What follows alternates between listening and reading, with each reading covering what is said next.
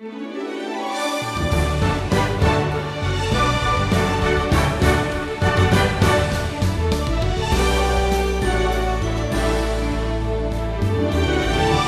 for joining us today on the Wisdom Journey. Today's lesson brings us to Acts 9. Have you ever found the Christian life to be hard? Serving the Lord is not the easiest path in life. That's why we all need the support and encouragement of others. In Acts, Saul discovered this reality. For Saul, that support came from a man named Barnabas. We all need a Barnabas in our life. Stephen called this lesson a wicker basket and a bridge builder.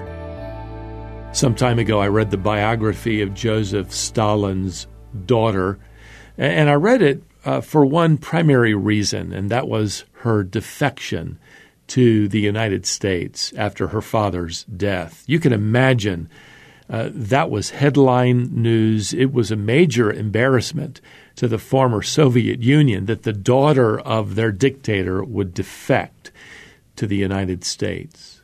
Well, let me tell you, that same kind of embarrassment is being felt by the religious leaders in Jerusalem right about now in our study through the book of Acts. They can't believe that one of their own, this brilliant young scholar named Saul of Tarsus, has just defected to the Christian church. This was headline news, not only for Saul and Judaism, but also for the church that is now scattered abroad because of persecution.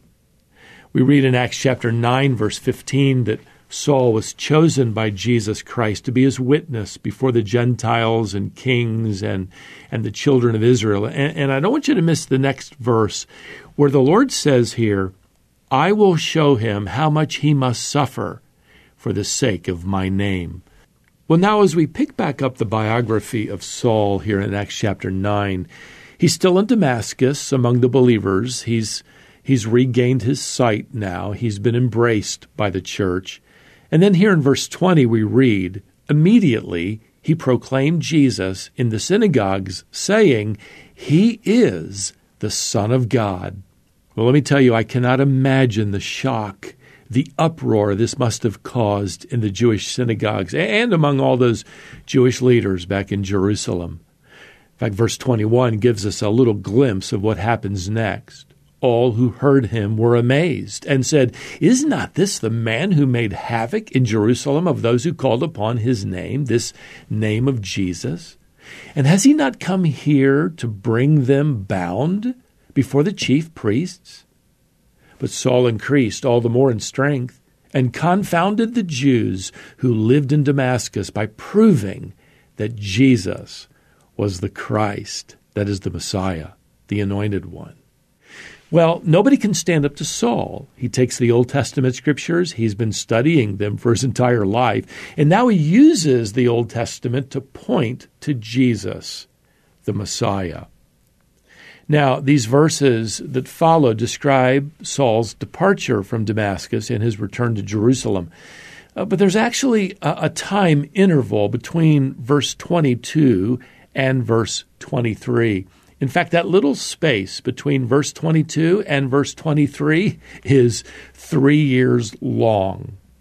Over in Galatians chapter 1, Paul fills in this gap by explaining in verse 17 that he went away into Arabia and returned again to Damascus. And then he says in verse 18, after 3 years, I went up to Jerusalem. So he doesn't really give us the details of this 3-year period of time, but we do know that God enrolled him, well, in a private university taught by Professor Holy Spirit.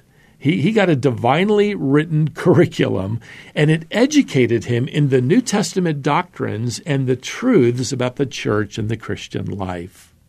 Now, what we do know back here in Acts chapter 9 is that 3 years later, Saul returns to Damascus, and he begins preaching and teaching again. And within days, opposition reaches a boiling point. Verse 23 tells us that the Jews plotted to kill him, and no wonder. He had been personally assigned by the high priest to eliminate Christianity, and now he's defending it. Verse 24 says, they were watching the gates day and night in order to kill him.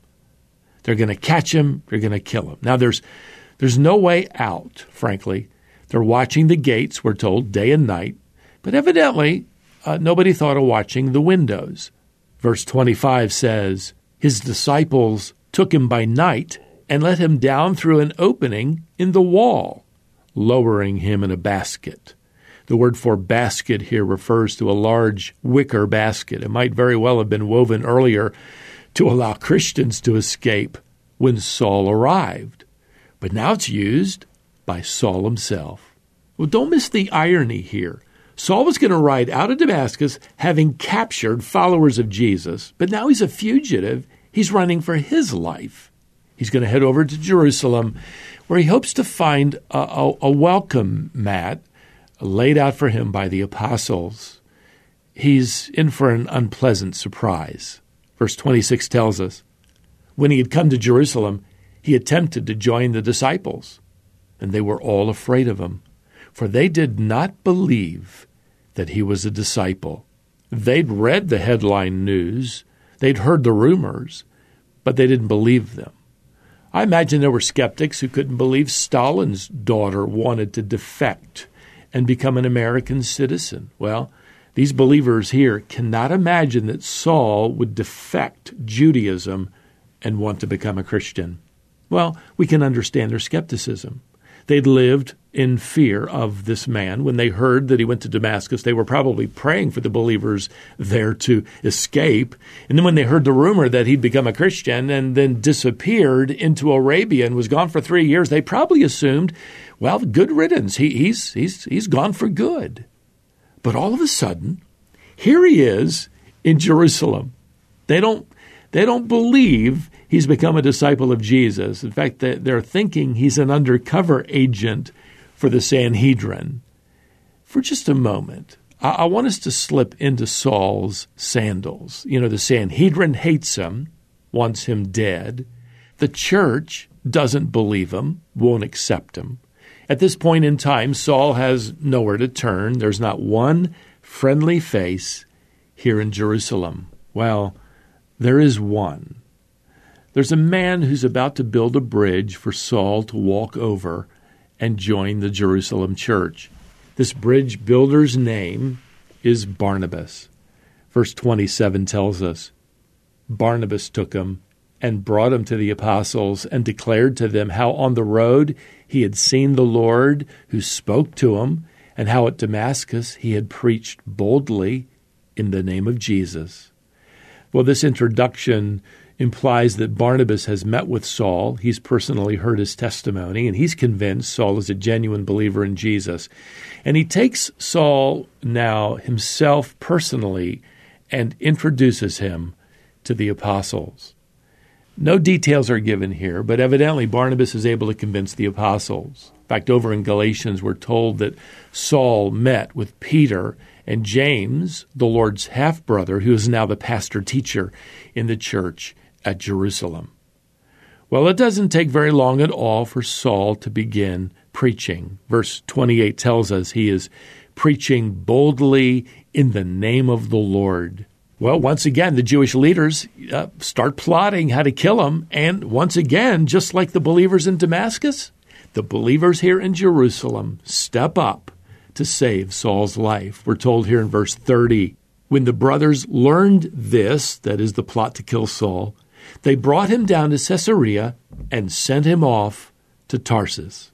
In other words, they send him back to his hometown of Tarsus, located there in Cilicia in Asia Minor.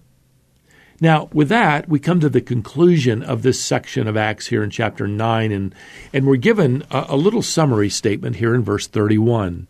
So the church throughout all Judea and Galilee and Samaria had peace and was being built up, and walking in the fear of the Lord and in the comfort of the Holy Spirit, it multiplied.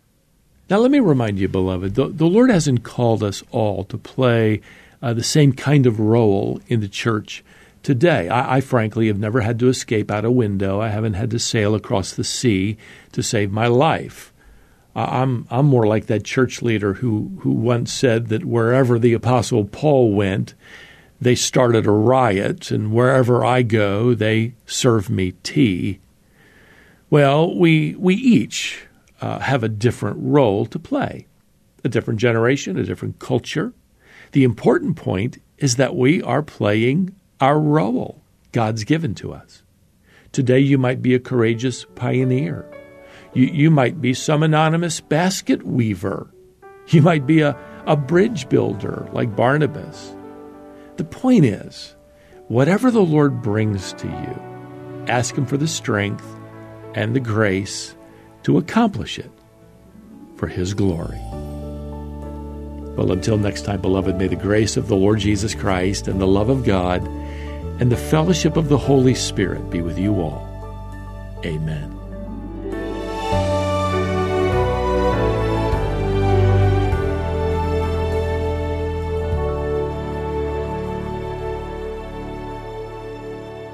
That was Stephen Davey and a lesson he called A Wicker Basket and a Bridge Builder. Stephen is the president of Wisdom International.